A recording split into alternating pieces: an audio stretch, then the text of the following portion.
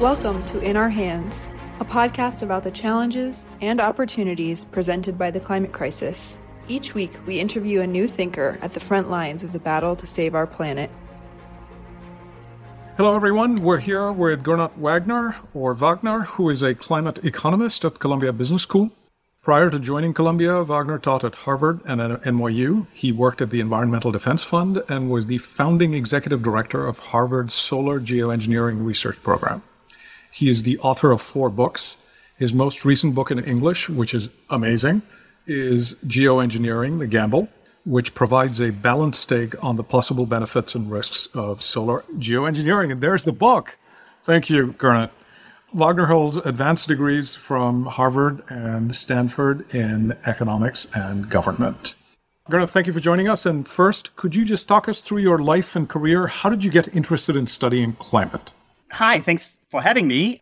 And frankly, I've never done anything else in my life. So, had we had this conversation 20 years ago, there's always the first question not too long ago was always around pick your side, right? Like you can't do both. You're a climate economist? You're either sort of, for birds and bees on the one hand, or you know about interest rates, unemployment rates, and so on and so forth. Right. And I can tell you, that has changed quite dramatically, right? I'd like to think I haven't changed. The world has changed. Come around to this point of view, which is basically, look, the problem is misguided market forces. And we've known that forever, essentially, or I think we've known that forever. And the solution is very much a climate economic one. It is channeling market forces from the high carbon, low efficiency pathway we are still on, onto a low carbon, high efficiency. And just to continue on this question a little bit, do you think the circle can be squared or the square can be circled, whatever the expression is, that we can have market forces and planetary benefits, that they can coincide? Okay, not to be too philosophical, but what are market forces, please right? be. It's basically like it's our wishes and hopes and dreams and opportunities we'd like to provide for our children and so on and so forth, right? And sort of in the best of all worlds, the market, right, is simply a tool, an instrument to channel that sort of stuff into a productive direction. Now, just to be clear, right, and this, of course, gets political very, very quickly, what we have right now is anything but a free market, right? You can't have a free market if there are externalities, right? That's sort of the, sort of Econ 101, right? Like if what I do all day long is internalize the profits, the benefits, while socializing the costs, the risks, and of course with climate change that is happening in a huge way, that's not a free market, right? That's not market forces doing what they're supposed to be doing. This is essentially channeling stuff in the absolute wrong direction. And what we have to do is price climate risk, biodiversity risk, and so on, all these risks properly, A, and then B, force market participants to internalize those risks, because otherwise we have sort of cost socialism, right? We privatize the benefits and we let society pick up the bill. Got it. And we will almost certainly come back to this in our conversation. What you just said is very near and dear to our hearts. Let's start with the most recent book, with Geoengineering, The Gamble, which you showed us just now. You make a distinction at the beginning between carbon capture technologies and solar engineering that comes down to the so-called free driver effect, which has important consequences for research on geoengineering. I hope we got that all right. Could you describe the free driver effect for our listeners? Have you received any critiques of that concept, and how do you address it? Okay, so actually, to back up a little bit more, right? The problem we are in, the climate problem, can, instead of in somewhat reductionist terms, but I think appropriately so, be described as a free rider problem. What does that mean, right? There's 8 billion of us, and we are all free riders on this lovely planet of ours, where we are simply not paying for the full cost of our actions. right? I really like that articulation. That's the problem, right? And, this is standard Econ 101 type stuff, right? And, this free driver phrase. Although I went to university 200 years ago, they did not teach us this in Econ 101.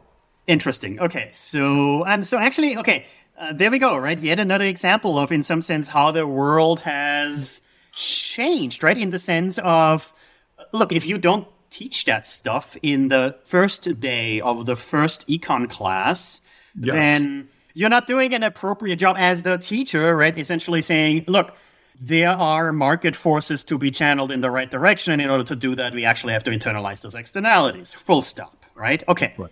Free rider, right? Okay. What is free driver? And credit where credit is due. So the late, great Marty Weitzman, my co-author on a book called Climate Shock. So the two of us coined that term, if you will, in a foreign policy essay. So like a decade or so ago. And he ran with it in a sort of a very formal economic model in a peer-reviewed publication. And then I took it and ran with it in this book, Geoengineering the Gamble. Okay, what's free driver? It's basically the exact opposite. For climate, the name of the game is, for climate policy, traditionally, how do you motivate more people to do more? How do you motivate more people to mitigate more, to cut CO2 emissions? For solar geoengineering, the question in many ways is, how do you stop people from doing too much, too soon, stupidly, right? Or not to this distinction between solar geoengineering and carbon removal. Carbon removal, right, sucking CO2 out of thin air, is basically expensive mitigation, right? Sort of we have to cut CO2 emissions, and we need to suck CO2 out of thin air, and, that sounds expensive, energetically and monetarily. So the question is, how do you scale that up? How do you climb the learning curve, slide down the cost curve, scale up the technology, make it less expensive? For solar geoengineering, in many ways, what we think we know about the topic, the technology, stratospheric aerosols, these sorts of things, is that it is so powerful, so potentially powerful, so cheap, relatively speaking, that, in the extreme, it's the free driver effect, sort of, it's so cheap that it might as well be free, right? The costs, the direct costs of doing it, potentially, basically don't matter. The risks, the uncertainties, they matter a lot, but it's different from the direct costs to those attempting to solar geoengineer the planet.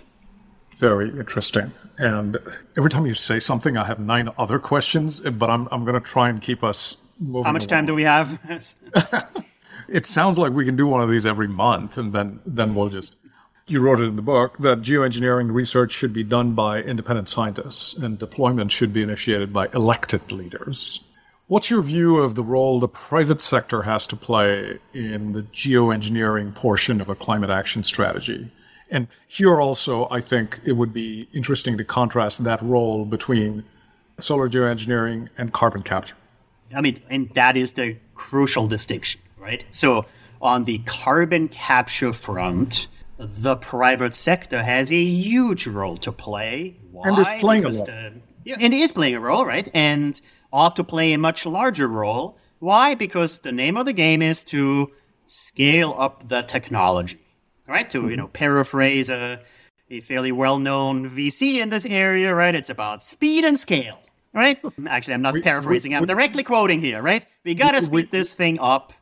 And we don't always agree with other VCs. I do. There we go, right? Okay, so, right, we've got to do a lot more.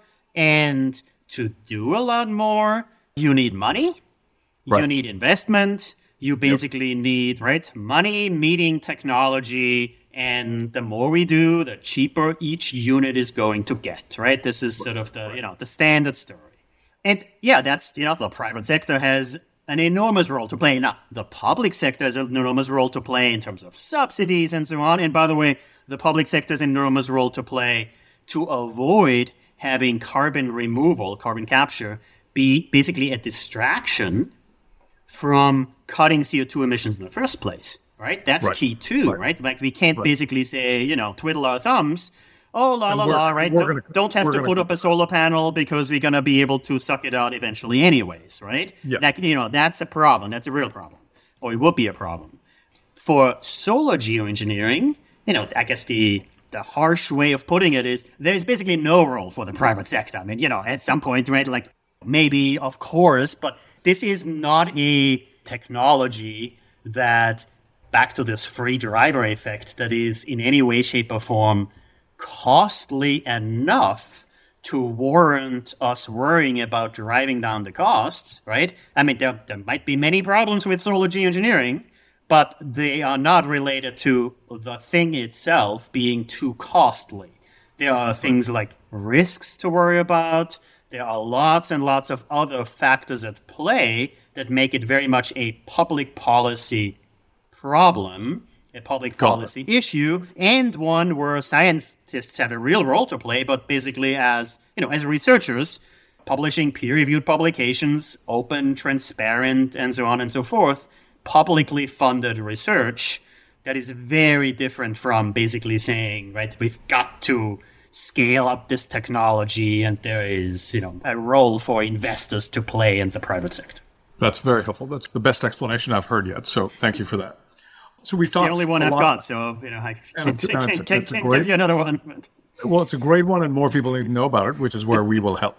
So we've talked about geoengineering, but you've also written quite eloquently about the need for individual behavior change in publications. And you've walked the walk, or rather, to put it differently, you have biked the bike. We understand that you moved from Boston to New York by bicycle. And okay, so I mean, yes, but actually that might be a great example of all of this, right? Which is, okay, did I do this for climate reasons?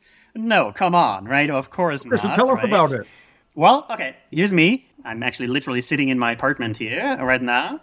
Welcome to our 750 square feet in Lower Manhattan, third floor walker up, and no, I don't have a driver's license, right? Okay. So there is, and I've never driven, right?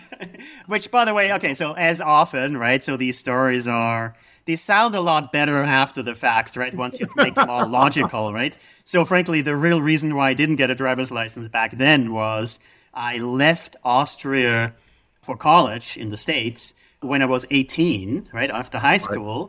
Right. And in Austria, you can get a driver's license once you turn 18, while in the States, right, you get your license as, 16, 17-year-old or so, right? So I was too young to do it in Austria. I was too old to do it in the States, then college, grad school, and the rest, right? And then life happens, right?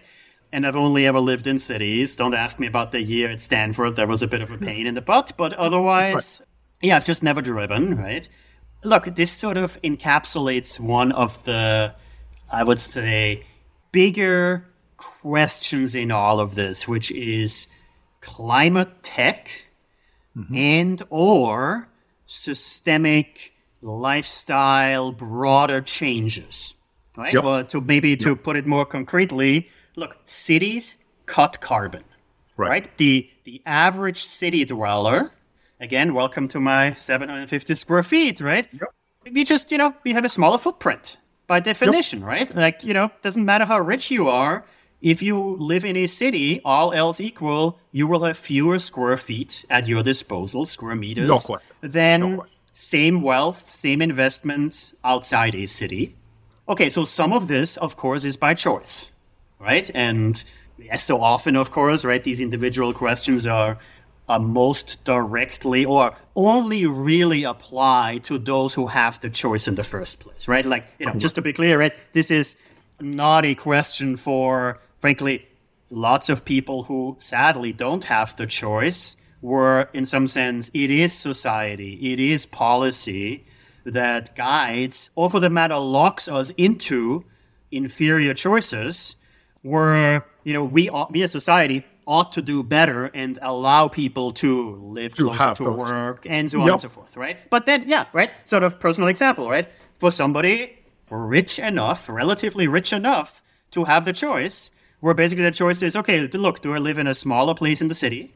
Right. Or do I, live in a, whatever it is, 3-bedroom, 2.5 bathroom, detached colonial out somewhere in New Jersey, right? Not to make fun of Jerseyites. That would be my Twitter feed. Why not? Why not? But, well, actually, why not? Exactly, right? So welcome to my Twitter feed. Yeah, right? That's, make fun of Bourbonites all day long. Because it is a pathetic lifestyle, just to be clear, right? I could not agree with you more. You basically maximize your square feet, basically at the exclusion of everything else in your life. Quite literally, right? You sacrifice breakfast and dinner with your kids in order to give your 14-year-old her own bedroom and her own bathroom, who, by the way, hates you because she can't visit her friends without you driving her around, right? And it's sort of so this...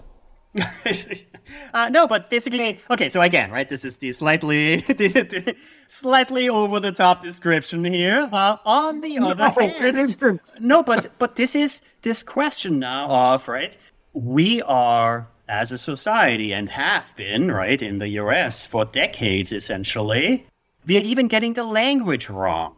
So every home under 1,400 square feet, right, is called a starter home. It's the sort of thing that, right, the real estate agent sells you or encourages you to buy, and basically is gleeful about you buying the small house because she knows you will be back in 5 years because you need a bigger home. And that's sort of what you do, right? That's just the life, that's the norm. And it's sort of unimaginable that you like your kids enough to want to live in a small enough space to actually have them around to cook at night, right? Every day. It's this sort of stuff where society writ large, right, is pushing us in a direction. There's I'm an economist, right? So don't talk to a sociologist why this is the case. Talk to psychologists and so on. Economists will basically say, because we are not pricing things properly, in a sense, right? So we are subsidizing bourbonites left and right by providing cheap or free parking in cities, by basically subsidizing the burbs, right? Subsidizing suburbanization, and have been doing it for way too long. And of course, a big part of this is we are not pricing climate risk, climate damages properly, right? Because if we did, more square feet would cost a lot more. And we would, be encouraged to live more efficiently, right? I mean, efficiency isn't bad per se, but of course it creates these sorts of tensions. And, now we are back to market forces, right? Where essentially at what point is more is sort of the, channeling of the desire to have more, in fact, inappropriately much, right? Like basically at what point is sort of does maximizing your square feet or wanting more square feet actually butt heads against all these other priorities where we are no longer optimizing our lives, but we are simply maximizing square feet because, society tells us that's what you should be doing. Okay, this is one of my all-time favorite topics, and I'm resisting spending the making fun of urbanites. Okay, just this idea that we perform wealth by acquiring square feet, and it's just this as a norm. It's a norm, right? It's an old norm, of course, but it's a norm, and it kind of has to change. But let me push us along. So both behavior change and geoengineering can sometimes be controversial in public discourse, and sometimes can be viewed as either-or solutions, right? You either do that, we all change, or we intervene in a fairly dramatic way. So the question is actually related to climate communication. Mm-hmm. And the question is, can we be doing a better job of how we communicate climate action and solutions to the public? And if so, what does that better job entail? Yes, and I wished I knew. As so often, right? So the key thing here is finding your own balance between climate tech on the one hand, right? The fancy new gadget, the heat pump, the induction stove, the electric vehicle, that on the one hand, and personal change, behavioral change, and so on. And to be clear, right? The lifestyle change type stuff is hard. It just is.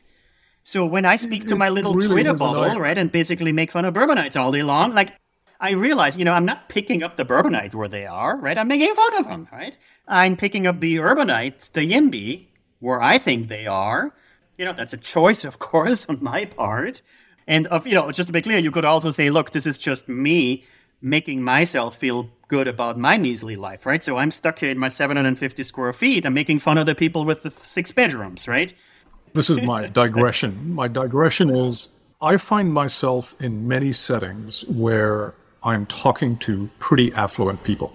And I have a gathering this evening. It's a group of affluent people in a very large house. And it is a gathering about climate. We have a pretty well-known academic speaking at that gathering about climate. I'm introducing him, and so I have kind of an MC role. I can't shame my host. And so I am yet to figure out my own lexicon. And I can point to changes I've made in my own life and lifestyle, but this is really hard. It is, right? And it's basically, okay, it is, in part it is, we do associate more square feet with wealth. And in some sense, okay, actually, like to think about it is, we try to optimize so much, and like basically economics is all about optimizing your lot in life given constraints. In some sense, that sort of model works pretty well in general, right? Like this is how we spend our time, right? Like how do you divvy up your 24 hours, right? It's about optimization. Meanwhile, we have basically enabled by fossil fuels, enabled by basically the last few decades of, sort of increasing wealth and so on, we have left that framework for real estate, where it's basically about maximizing, not optimizing. Okay, Gernot, final question. In one of your columns of Bloomberg, you write, it's hard to point to the adage that any crisis equals opportunity. We're still very much in the crisis part in more ways than one. How do we get to the opportunity phase, and what is it going to look like once we're there? Let me give you the most optimistic answer I can muster, which is I wrote these lines in the Pre-Inflation Reduction Act world. Yes. We just passed the most ambitious climate law ever. Is that it? No, we didn't solve it, right? But yeah, this act could very easily be called the Inflation and Carbon Reduction Act of 2022 because it is clearly the U.S. joining this global clean energy race and in some sense, right, doing what, frankly, we ought to do, which is have this race to the top, right, where, the Europeans have been talking about, European Union, about their 700 billion euro Green New Deal, essentially, forever, right? I mean, for a couple of years by now. And, it hasn't passed yet, right? It passed out of the European Council and sort of it's being debated in parliaments and so on right at the moment, European parliaments. Now the US passed its law. Well, Europe's going to get its 700 billion investment, right? And then it's going to be the US and there's China and India and Brazil and so on and so forth, right? And, that's the very hopeful version. Frankly, the pithy 5-word answer is it's too late for pessimism. Ooh, I like that. I like that a lot. We're going to use that all over. Just to be clear, right? It says in 5 words. It says in 5 words what usually takes me 5 paragraphs to explain, right? Which is sort of yes, it is getting worse. It is, right? And we are still losing the race against unmitigated climate change. But yeah, this is now, frankly, the race between positive socioeconomic tipping points on the one hand versus negative climatic tipping points. And yeah, too late for pessimism. I love it. We don't always end these interviews on a joyous note. That is a very joyous note to end, and we're going to stop here. I want to thank you, Gernot. Thank you. And for being so wise and so forthcoming, and thank you for your time. Thank you for listening. Please email us at climate@amasia.vc with any suggestions or ideas, and visit inourhands.earth for the full transcript of this podcast and other information.